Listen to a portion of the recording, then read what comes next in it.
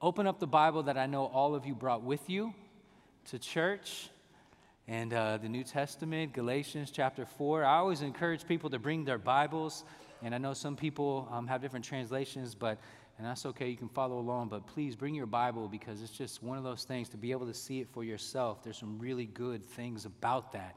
And so open the Bible that you for sure brought with you, and we'll be in Galatians chapter 4. I'm going to read this starting in verse 8 through verse 20, and this is what the Apostle Paul wrote to the church of the Galatians. Formerly, when you did not know God, you were enslaved to those that were by nature not God's.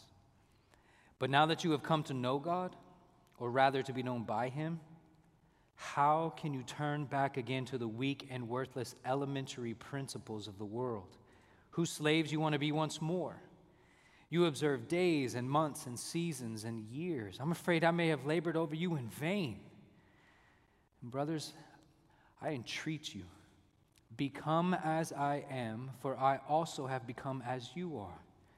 You did me no wrong. You know it was because of a bodily ailment that I preached the gospel to you at first, and though my condition was a trial to you, you did not scorn or despise me, but received me as an angel of God, as Christ Jesus. What then has become of your blessedness? For I testify to you that if possible, you would have gouged out your eyes and given them to me. Have I then become your enemy by telling you the truth? They make much of you, but for no good purpose. They want to shut you out so that you may make much of them. It is always good to be made much of for a good purpose, and not only when I am present with you. My little children, for whom I am again in the anguish of childbirth until Christ is formed in you. I wish I could be present with you now and change my tone, for I'm perplexed about you. These are the words of an apostle who is pleading with the church to remain pure to the gospel. It's an emotional, it's a personal plea. I'm begging you, church, don't wander. And so, Father, we ask that in hearing Paul's words and in seeing what he wrote, that you would teach us and that we would understand the importance of staying committed and true to the gospel. Lord, we ask that you would watch over our church and help us to always stay true, to not wander away. And God, as we read about the Apostle Paul's plea to this church, we also see the tenderness and the affection that he had. And it reminds us of the tenderness and the affection that you have for us. So God, would you help us? God, would you show us what it is we need to know? Would you illumine our minds? Would you meet with us and teach us? And would you remind us afresh of just how much you love us and how necessary it is for us as the church to love one another. So God, we'll give you thanks for what you do in Jesus' name. Amen. I'm going to do something that I'm not supposed to do. They always tell you never assume anything. So I'm going to start off this sermon by assuming something. And here's my assumption. I assume that in this gathering there are many people here today, if not most people here today, who know someone and love someone who has walked away from the Christian faith. I'm going to assume that. Some have walked away deliberately by just outright denying or rejecting Christianity. Other people have just denied Christianity and walked away subtly over time, kind of in a slow drift into obscurity. Other people have actually thought through what they're thinking and feeling and decided, you know what, I just don't want to do this anymore. But inevitably, what I've encountered is, generally speaking, today, we see a lot of people who are leaving the historic Christian faith for one or two reasons. The first reason that I find is oftentimes just because people don't want to be confined to what we call historic Christianity.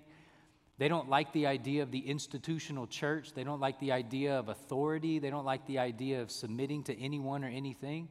They don't like the idea that there's a certain way in which we ought to live prescribed for us in Scripture. And so They just throw all that stuff out and say, I'm done with that. I'm just living a freewheeling, self-expression kind of life. It's just about me and doing whatever I want to do. And that's one reason that I've seen anyways that people leave. I've seen another reason where people abandoned Christianity, but they remain with the name Christian. And that is, on the flip side of that, is people have actually become so consumed with and committed to their ethics or their morals or their values that they've actually raised the morals, ethics, and values above the very person of Christ. And that they have been so committed to what they value socially or culturally that they have actually put Jesus in the back seat. He's kind of in the shadows, just lurking around. And that's another way that we could deny or walk away from historic Christianity. And so whether a person spurns historic Christianity in favor of some sort of self-expression or because of strict moralism or values or whatever, when you abandon Christ, there's no other way to say it but to say that person is lost. You can be lost by law breaking, and you can be lost by law keeping.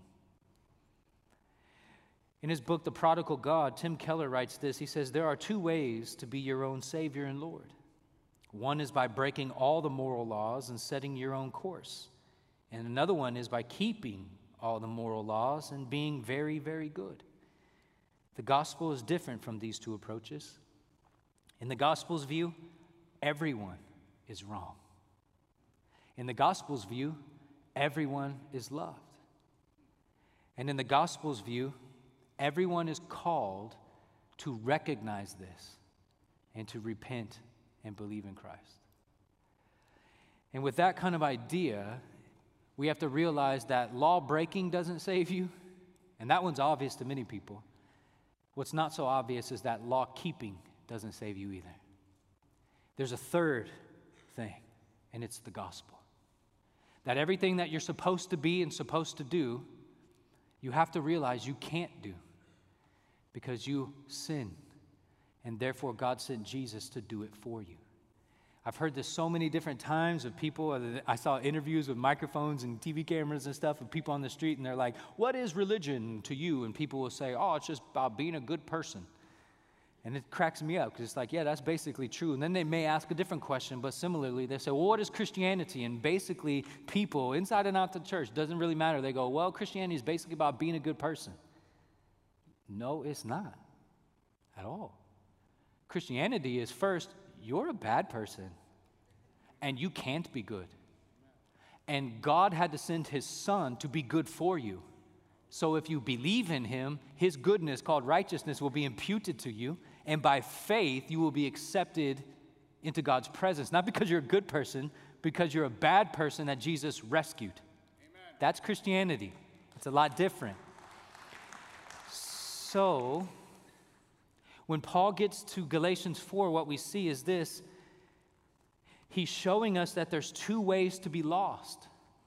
You can be lost because you are breaking all the laws, or you can be lost because you're trying to keep all the laws. And nobody is justified by law breaking or law keeping. You are only justified by grace alone, through faith alone, in Christ alone. That's it. That's the third way. And so we see in verse 8 where Paul begins this. And I know I have in my notes, and I'm going to do this. I don't normally tell you the behind the scenes thing, but in my notes I'm going to do an overview. I'm going to skip that because there's a clock. In the last two services, I went 1:10 over and 1:04 over. And you thought I was torturing babies in the parking lot. So I'm going to just skip the first part, and we're going to jump right into verse 8. Where Paul begins by saying, formerly, when you did not know God, you were enslaved to those that were by nature not God's. And remember what Paul's doing. He's beginning by, he is addressing the Galatian church. And the Galatian church is comprised primarily of those who are Gentiles. And the Gentiles, what that means is they didn't grow up in Judaism. They were not Jews by birth. They were not Jews by religion. They were pagans, which means they worshiped other gods and all kinds of different gods. And so what Paul's saying is, in your former way of life, you were worshipers of gods. So you were idolaters. You just didn't worship the one true God. And that's really important for us to understand as we come into the next section, because who the audience is plays a huge role in what Paul is saying. He said, when you were idolaters, you were enslaved to those that were by nature not gods. You see, there are people who worship God, the one true God, as he's revealed himself in Scripture, and then there's those who do not.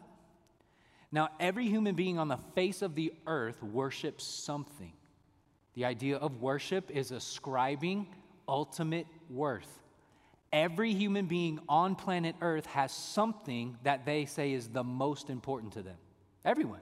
Therefore, every human being is a worshiper. The question is just simply, what is it or who is it that you worship? And so, if we worship God as he's revealed himself in Scripture, then we're all good. But if we worship something other than God as he's revealed himself in Scripture, we are rightly called idolaters. And idolatry comes in many forms. It could be little statues, but it also can be money. It can be our families. It can be our career. It could be our car. It could be our bodies. It could be our nutrition, whatever. All of these various things can become idols, things that we ascribe ultimate worth to.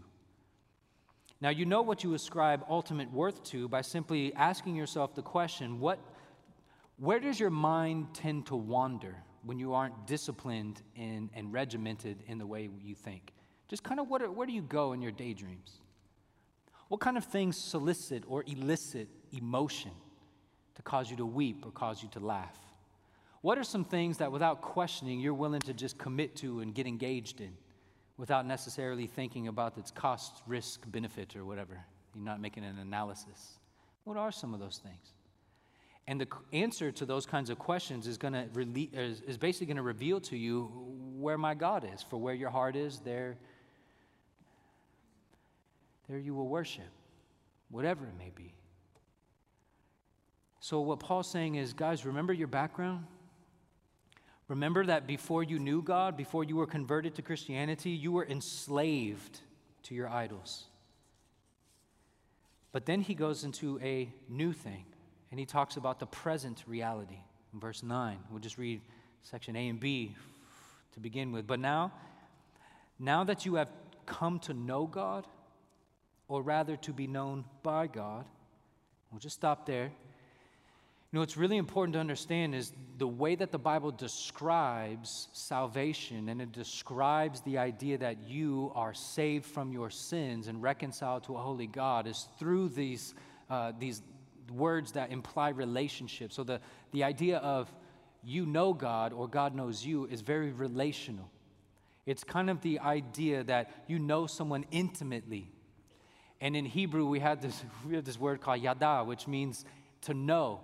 It's the same word used of to know someone as to have intercourse with someone. And so you're getting the idea that the knowledge that you have of God and God has of you is the kind of deep, kind of like personal, intimate kind of knowledge. This isn't superficial, hey, I stalked this person on Facebook and I saw what they did last weekend kind of knowledge. This is, I know what makes you weep. I know what makes you laugh. I know what just really stirs you up.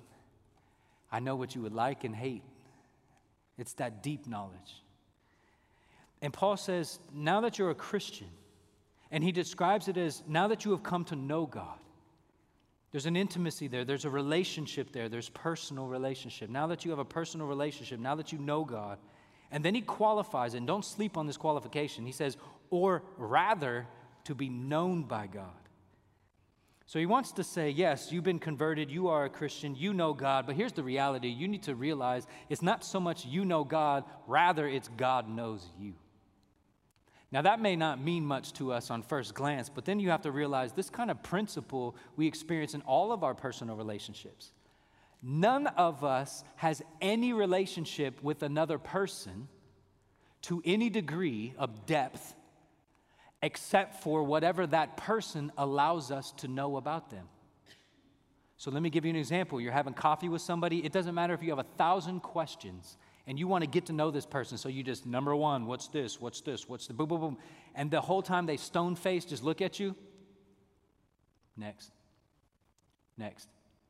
Next. That's a terrible cup of coffee that you just shared with somebody. But the second thing is you don't know them. You just don't know them.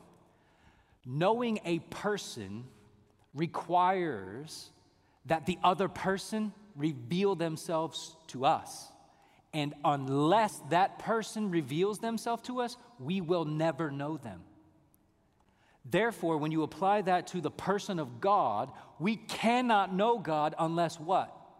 Unless he first reveals himself to us. That's how all personal relationships work. It's just common sense, duh kind of stuff. And so Paul emphasizes that God knows you. He knows you. J.I. Packer, the great theologian, wrote a book called Knowing God. If you haven't read it, get it, read it. He writes this: what matters supremely, therefore, is not in the last analysis the fact that I know God, but the larger fact which underlies it, the fact that God knows me. All my knowledge of him depends on his sustained initiative in knowing me. I know him because he first knew me and continues to know me. He knows me as a friend, one who loves me. And there is no moment when his eye is off of me. And there is no moment when his attention is distracted from me. And there is no moment when his care falters. He sees all the twisted things about me that my fellow human beings do not see. He sees more corruption in me than that which I see in myself. And yet, for some reason, some unfathomable reason, God wants me as his friend and desires to be my friend and has given his son to die for me in order to realize this purpose. That is beautiful theology. The fact that you and I are known by God to the degree that there is no skeleton in our closets of which God is not well aware, and yet he loves us anyway. How freeing is that? You see, if any one of us really wants to be liked by other people, we will spend a great deal of our time trying to manicure and trying to really shape the way people view us, because we believe deep down, if people really knew us, they wouldn't like us. What does that do to you when you come to the knowledge that God sees everything? He knows everything about you, every thought that you ever thought. And even knowing that, still sent Jesus to rescue you, to demonstrate his love for you, and to tell you, I want you. What words do we have to describe that? I don't have any. It's grace. It's love. And so Paul reminds this church, this is what you have. You have this unfathomable love of God. So then he asks, how, in light of this, can you turn back again to the weak and worthless elementary principles of the world, whose slaves you want to be once more? If you have been adopted as God's children, the Holy Spirit poured into your hearts, now you are co-heirs with Christ, now you are in the family of God, why would you ever want to turn away from that?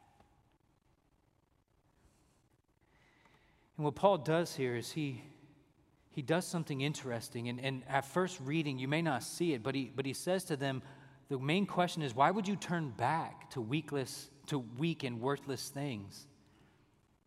And remember, he's speaking to Gentiles. Remember, and Gentiles don't have the law. They don't have circumcision. They don't have the Jewish calendar. They're Gentiles. They're not Jewish. They don't have all that stuff. And yet Paul writes to a church struggling with the thought that they want to be circumcised and they want to come underneath the Mosaic law. And he says to them, why would you want to do that? Be circumcised, come under the law. But he doesn't just say, why would you want to do that? He says, why would you want to turn back? Turn back. Paul, they're not turning back. They never had. You can't turn back to something you never had. Do you guys get that? So when Paul says, why would you want to turn back? It assumes that we would assume, oh, they want to turn back to their paganism. They want to turn back to their idolatry. They want to turn back to what they used to know. But Paul says, no, they want to turn back to the law. Turn back to the law? But they never had the law in the first place. Yes. And what Paul's saying is simply this: whether you are trying to earn God's favor or whether you're trying to live your life under the rule of paganism or whether you're trying to earn God's approval and live your life under the rule of law, either way you look at it, that is the elementary principles of the world. In other words, you're lost. Paganism, you're lost. Legalism, you're lost. If you are a lawbreaker, you're lost. If you're a law keeper, you're lost. Because nobody is justified by law breaking or law keeping. That's why Tim Keller wrote the way he did. Those who chart their own course and, achieve their own destiny, they're lost apart from Christ. Those who are going to take matters in their own hands and they're going to be moral and they're going to grit it out and white knuckle it to the end, they're lost apart from Christ. And so Paul is saying, look, why would you guys turn? Why would you turn back? And the phrase there, turn back, is a phrase that he uses and the New Testament uses about conversion. We see it in Acts 15:3 where Barnabas and Paul says, so being sent on their way by the church, they passed through Phoenicia and Samaria, describing in detail the conversion. There's that word to turn back, to turn, conversion. It means repentance. And so they were describing the repentance, the conversion of the Gentiles. And so Paul's using that same kind of word, and he's saying, guys, you were converted. You know God and God knew you. That's why you know God. That has happened. You're converted. You've repented. Why are you now repenting to lostness? Why would you do that? And what are these elementary principles, by the way? What might they look like? Because he uses it in chapter 4, verse 3.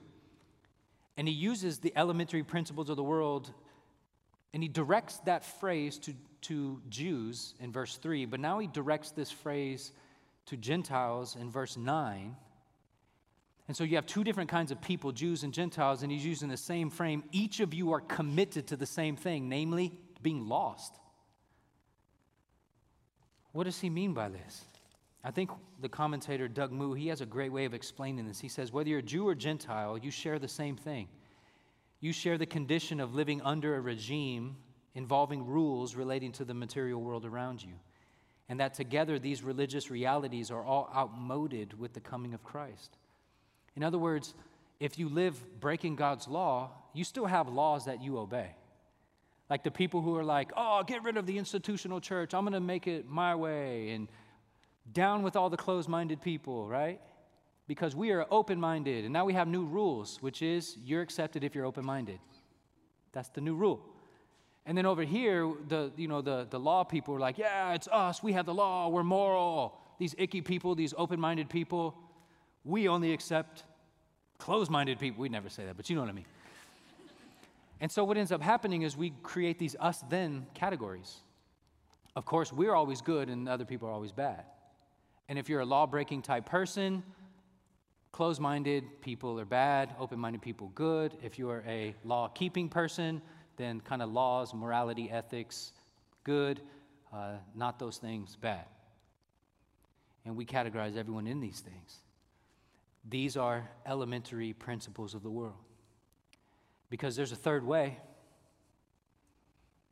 The third way is not law-breaking. The third way is not law-keeping. The third way is the gospel. The third way is Jesus Christ, crucified and risen for our salvation.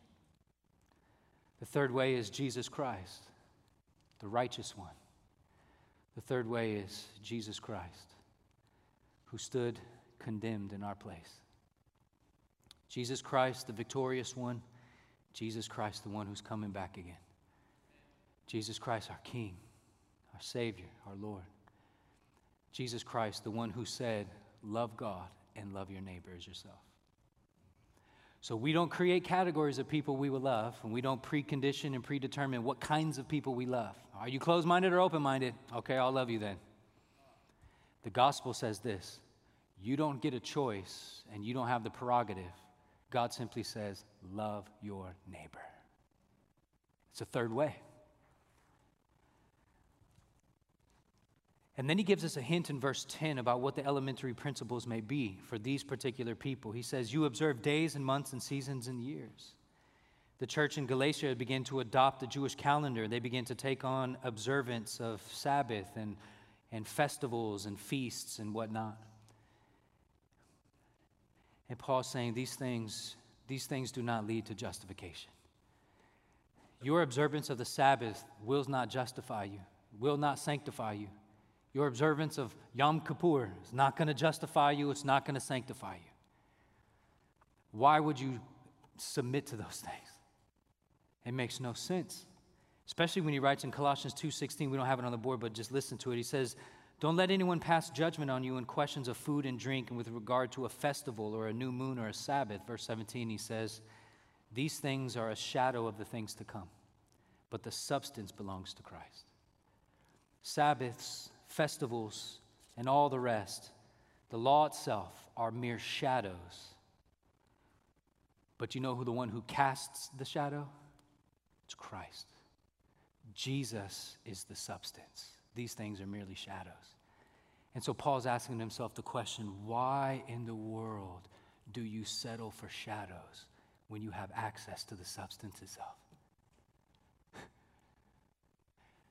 This was vividly portrayed to me one time. I was at the park with my kids, and there was a little car that you can sit in, the kind with the springs. And my son was really little, and the car was there, and he looked at it, and he pointed at the shadow, and he had his little pacifier, and he called it a car. The shadow, car. We're like, yeah, bud, it's the car. So in the bark, he went, and he sat down on the shadow in the car. Literally just sat down. And then smiled and said, car. And I'm thinking, no, dude. What did I do? I put him in the car. And then I just, boom, and watched that thing, boom, boom, boom, and he was gut laughing. We called it a gut, because his pacifier just fell out, and he's like, ah! And I remember vividly that moment thinking to myself, why in the world would any parent let their kid be satisfied with the shadow of a car when you have access to the car itself? It makes no sense. So, we have access to Christ, in whom are the riches of joy, in whom are the riches of life itself. Why in the world would we want anyone, for that matter, to settle for shadows when we have the substance? All right, enough about that. That's not even in my notes. I need to figure out where I'm at. TikTok. You know, when you get to verse 11, you see Paul's raw emotions. He says, I'm afraid I may have labored over you in vain. I fear that this was all wasted.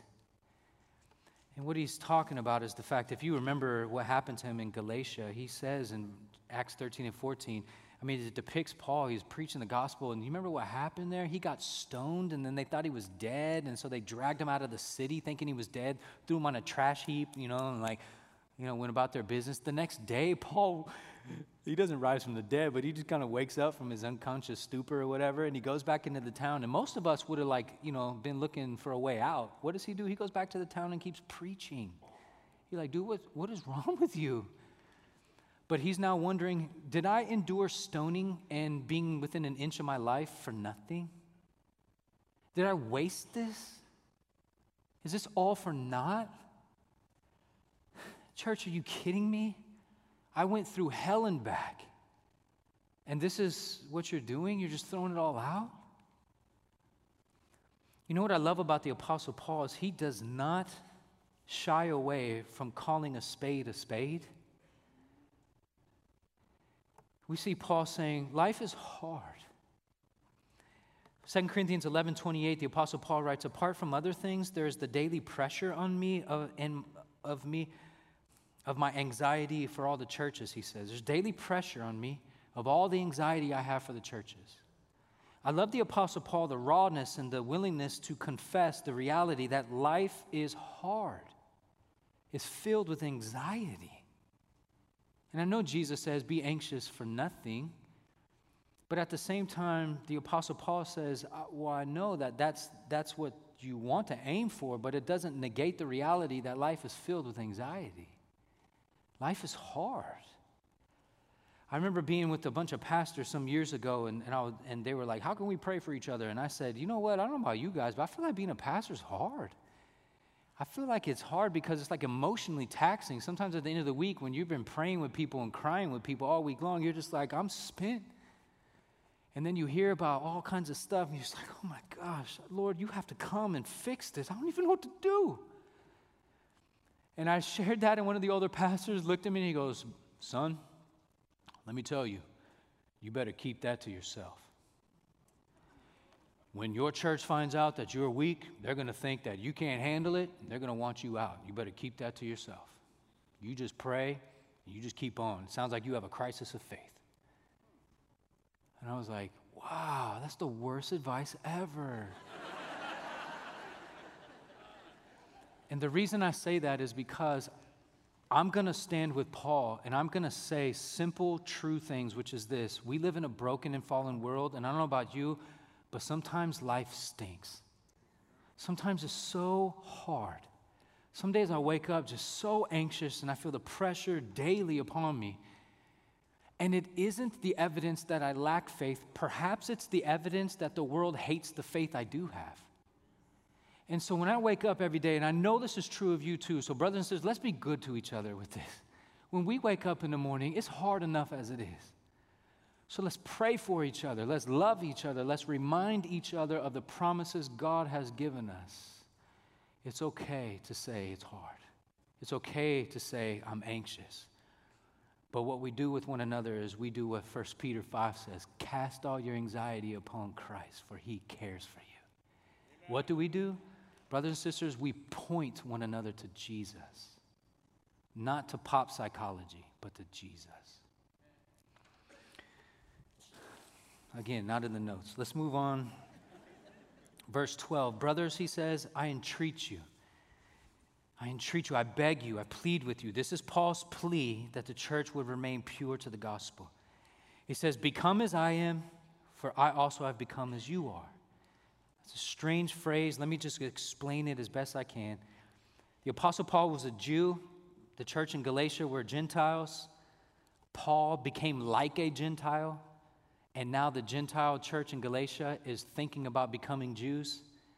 And Paul says, don't think about that anymore. Be like me. Be a Gentile. As like a Gentile.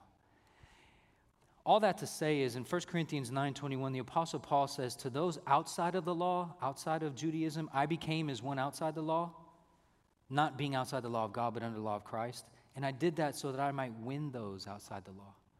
In other words, Paul became all things to all people as best he could.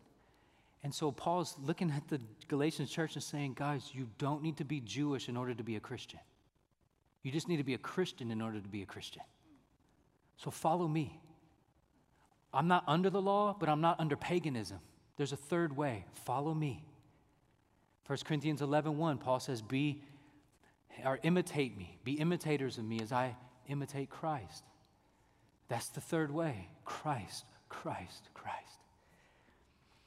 And then he says, verse 13 through 16, we're going to see where Paul describes the relationship between he and the church.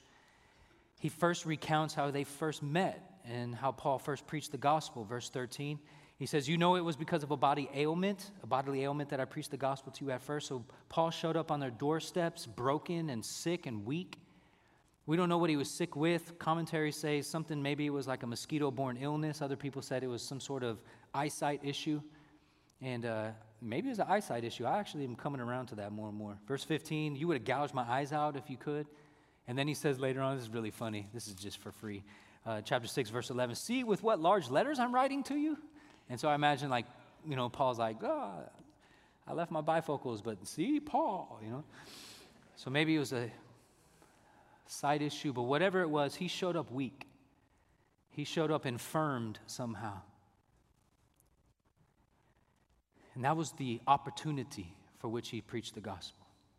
In other words, under God's sovereignty and providence, God saw to using Paul's suffering as the means by which God would accomplish his purposes. Think about that and let that sit in for a moment. We serve a God who does not waste anything. Our hardest days and our worst sufferings are not outside of the scope of God's will. He can and he does use even our hardest days and our sufferings to accomplish the purposes that he has for us. And we see it in the Apostle Paul. So if you make a left-hand turn in your Bible and go over just a few pages, you'll get to 2 Corinthians chapter 12, starting in verse 7.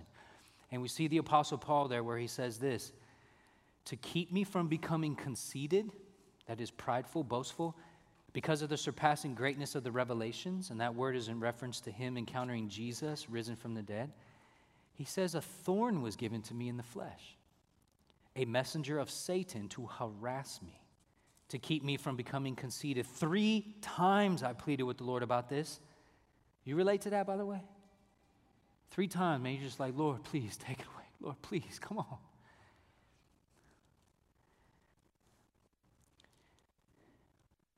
But God said in verse 9, my grace is sufficient for you, for my power is made perfect in weakness.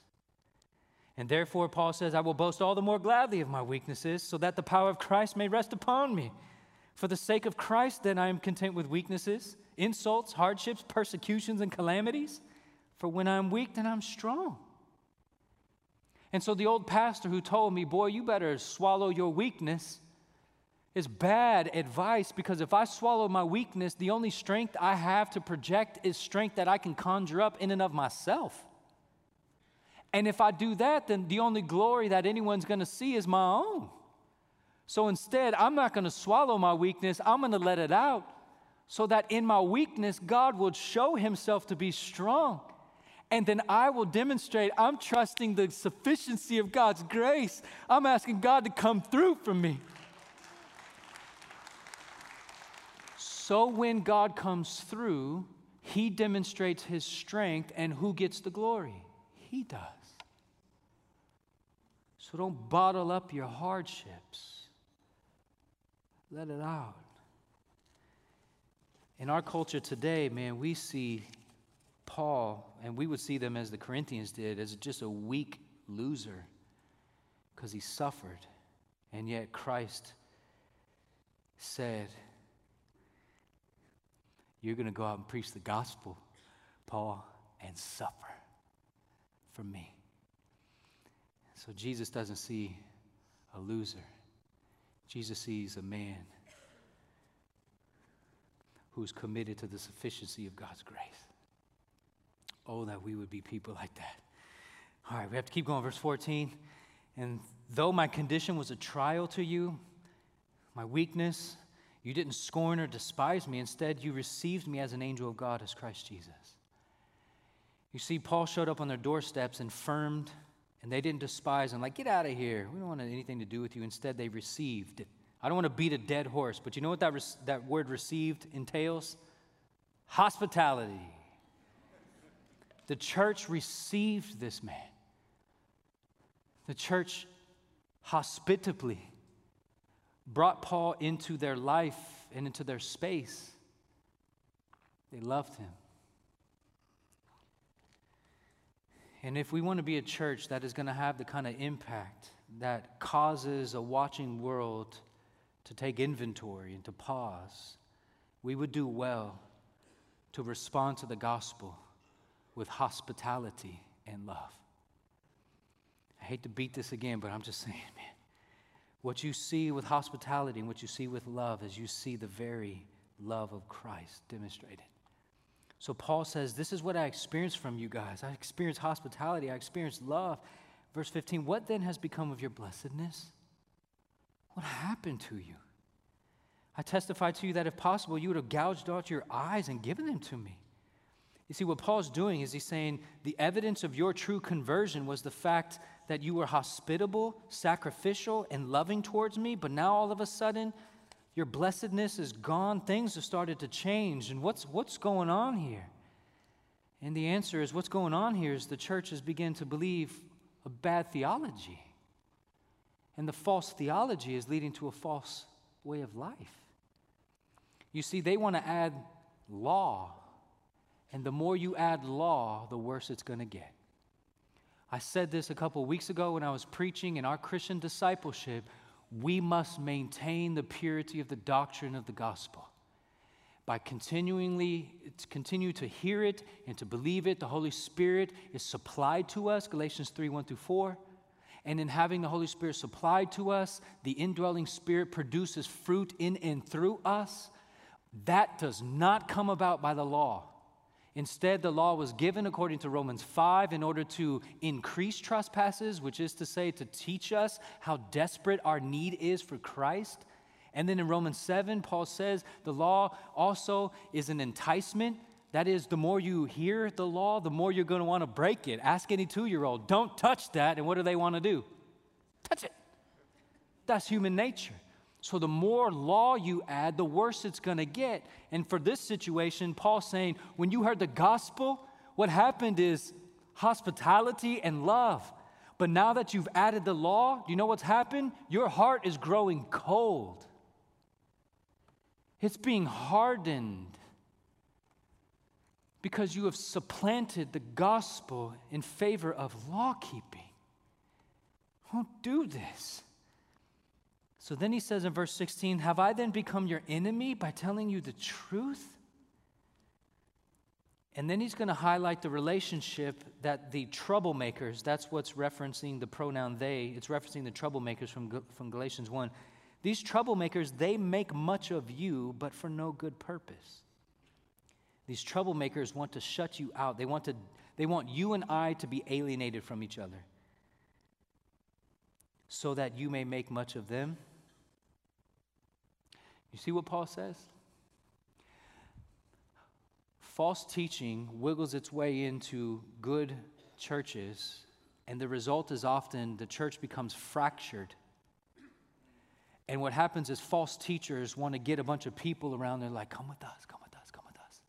And then they create these little pockets, and what they're trying to do is create a wedge within the church and divide the household of God. And in dividing the household of God, how they do it most often is seductively by going to places, and they'll look at, as Titus 1 and 2 talks about, they'll go to weak-willed people, and they will say to them, you are awesome. You're beautiful. You have everything. Oh, man, if I wanted to be anyone in the world, you're who I would want to be. That's how amazing you are. And then in return, these people are going, really? You think that about me? Wow. Well, I think you're pretty awesome too. Do you know how that works? And so these false teachers are coming in and puffing these people up, making much of them in hopes that they will reciprocate so that these troublemakers will be made much of. It's kind of like the pastors who lust for fame and fortune and who will literally use their local church as a platform for their publishing dreams. And they're preaching at conferences. I've seen it 100 times. Yeah, I got a church of 500. We baptize 500 people every month. The whole town's converted because of us. And then you'll hear, I'm trying to write a book. And I realize if I was in their church, I would go, do not use me for your own vainglory. Don't use me for your platform. Brothers and sisters, may that never be that we ever allow false teaching in such a way that we let our ears be tickled and let the spirit of divisiveness permeate in our church. And the only solution is the gospel. We got to stay close to Christ.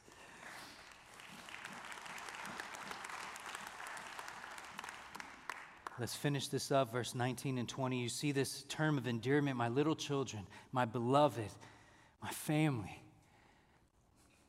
for whom I am again in the anguish of childbirth. You see, his emotion is so painful, so deep. He feels so betrayed that the only expression he uses is childbirth to communicate his pain. I won't fall into the same temptation as Paul. I'm not even going to touch that. I have no idea what childbirth is like. I'm not even going to pretend I know how painful that is, so we're moving on. I just know that Paul meant he's in a lot of pain. And the pain that he has is this desire. He simply wants the church to be conformed to the image of Christ. I just want the church to look like Jesus. You know, we hear a lot about this in Christian circles today. Like you gotta, secure your destiny and all this kind of stuff. And sometimes I'll listen to this destiny talk. There's even churches called Destiny Church and stuff. And I'm like, what in the world's going on? And then I'll ask questions like, what do you think God's destiny is? And it's always like for promotions and for new cars and stuff. And I'm going, geez, you literally have what God's destiny for you is, literally in the Bible. You want to read it? Let's read it. Watch this. Romans 8:29. For those whom he has foreknown, or foreknew, he also, and there's our word, destiny. He predestined. Destiny. This is what God wants for you. And what is it? To be conformed to the image of his Son. God's highest priority for you is that you look like Jesus. That's God's highest priority. And he's going to get you there however he needs to. And therefore, Paul took upon himself that same kind of priority. I want the church to look like Jesus, and I'm going to get you there any way I need to, because that is the greatest desire. That's why he says in Colossians 1:28, it's Jesus we proclaim, warning everyone, teaching everyone with all wisdom, so that we may present everyone mature in Christ. It's all about being more like Jesus. So let me circle back to where we began. The Apostle Paul says in verse 20, I wish I could be present with you now and change my tone, for I'm perplexed about you. I don't know what to do with you. You are on the brink of deconversion. And God is so faithful, and Paul trusts the Lord, but it hurts nonetheless. So what do you do when you have family members and people that you love who either have deconverted or are on the brink of deconversion? And I think there's a lot of things in here that we could glean. And unfortunately, I can't go through each of them because we do have a time limit, but I have verses for you in the outline, and so I would encourage you to go read those verses on the last point. There are some beautiful, beautiful helps there.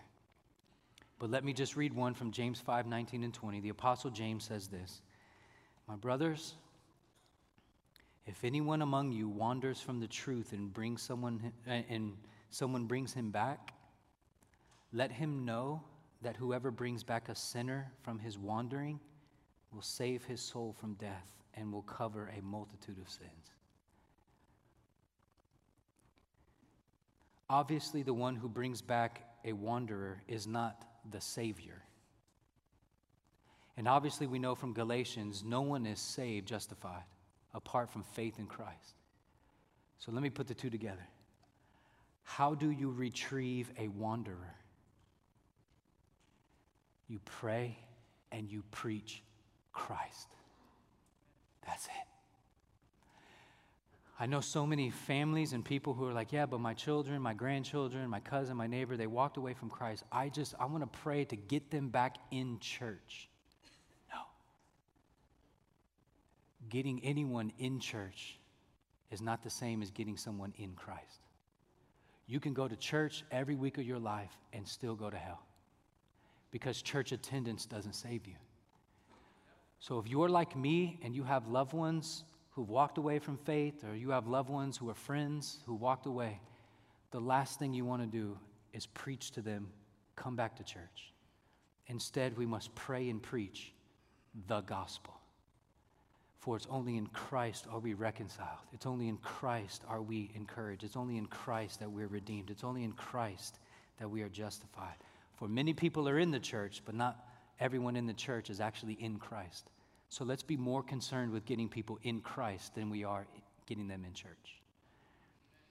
Let me read this. I only got to read this at this service, and so this is good. You get the extra. You get the bonus. Let us hold fast the confession of our hope. without wavering. Why? Because he who promised is faithful. God will do it. And let us consider how to stir up one another to love and good works, not neglecting to meet together as in the habit of some, but encouraging one another, and all the more as you see the day drawing near. You want to know how to prevent deconversion and straying? Do that verse.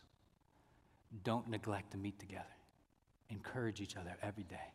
We need each other. So, Father, I pray that you would indeed grant us the burden for one another. Lord, we oftentimes have believed what Cain said of Abel. Am I my brother's keeper? He didn't say that because he was really concerned for Abel. He said that because he killed him. And so, God, it is those who have no love for their neighbors who say, am I my brother's keeper? Instead, it is those in the church especially who love their brothers and sisters in Christ, who will keep watch on their neighbors. So God, would you help us to keep watch over one another, keep encouraging one another, especially keep pointing people to Christ, because we know, Lord, that if we keep our eyes on you, we'll never drift. And I pray, Lord, that we will always keep our eyes on you because you are faithful and you will never fail us. And to that end, we give you thanks and praise in Jesus' name. Amen.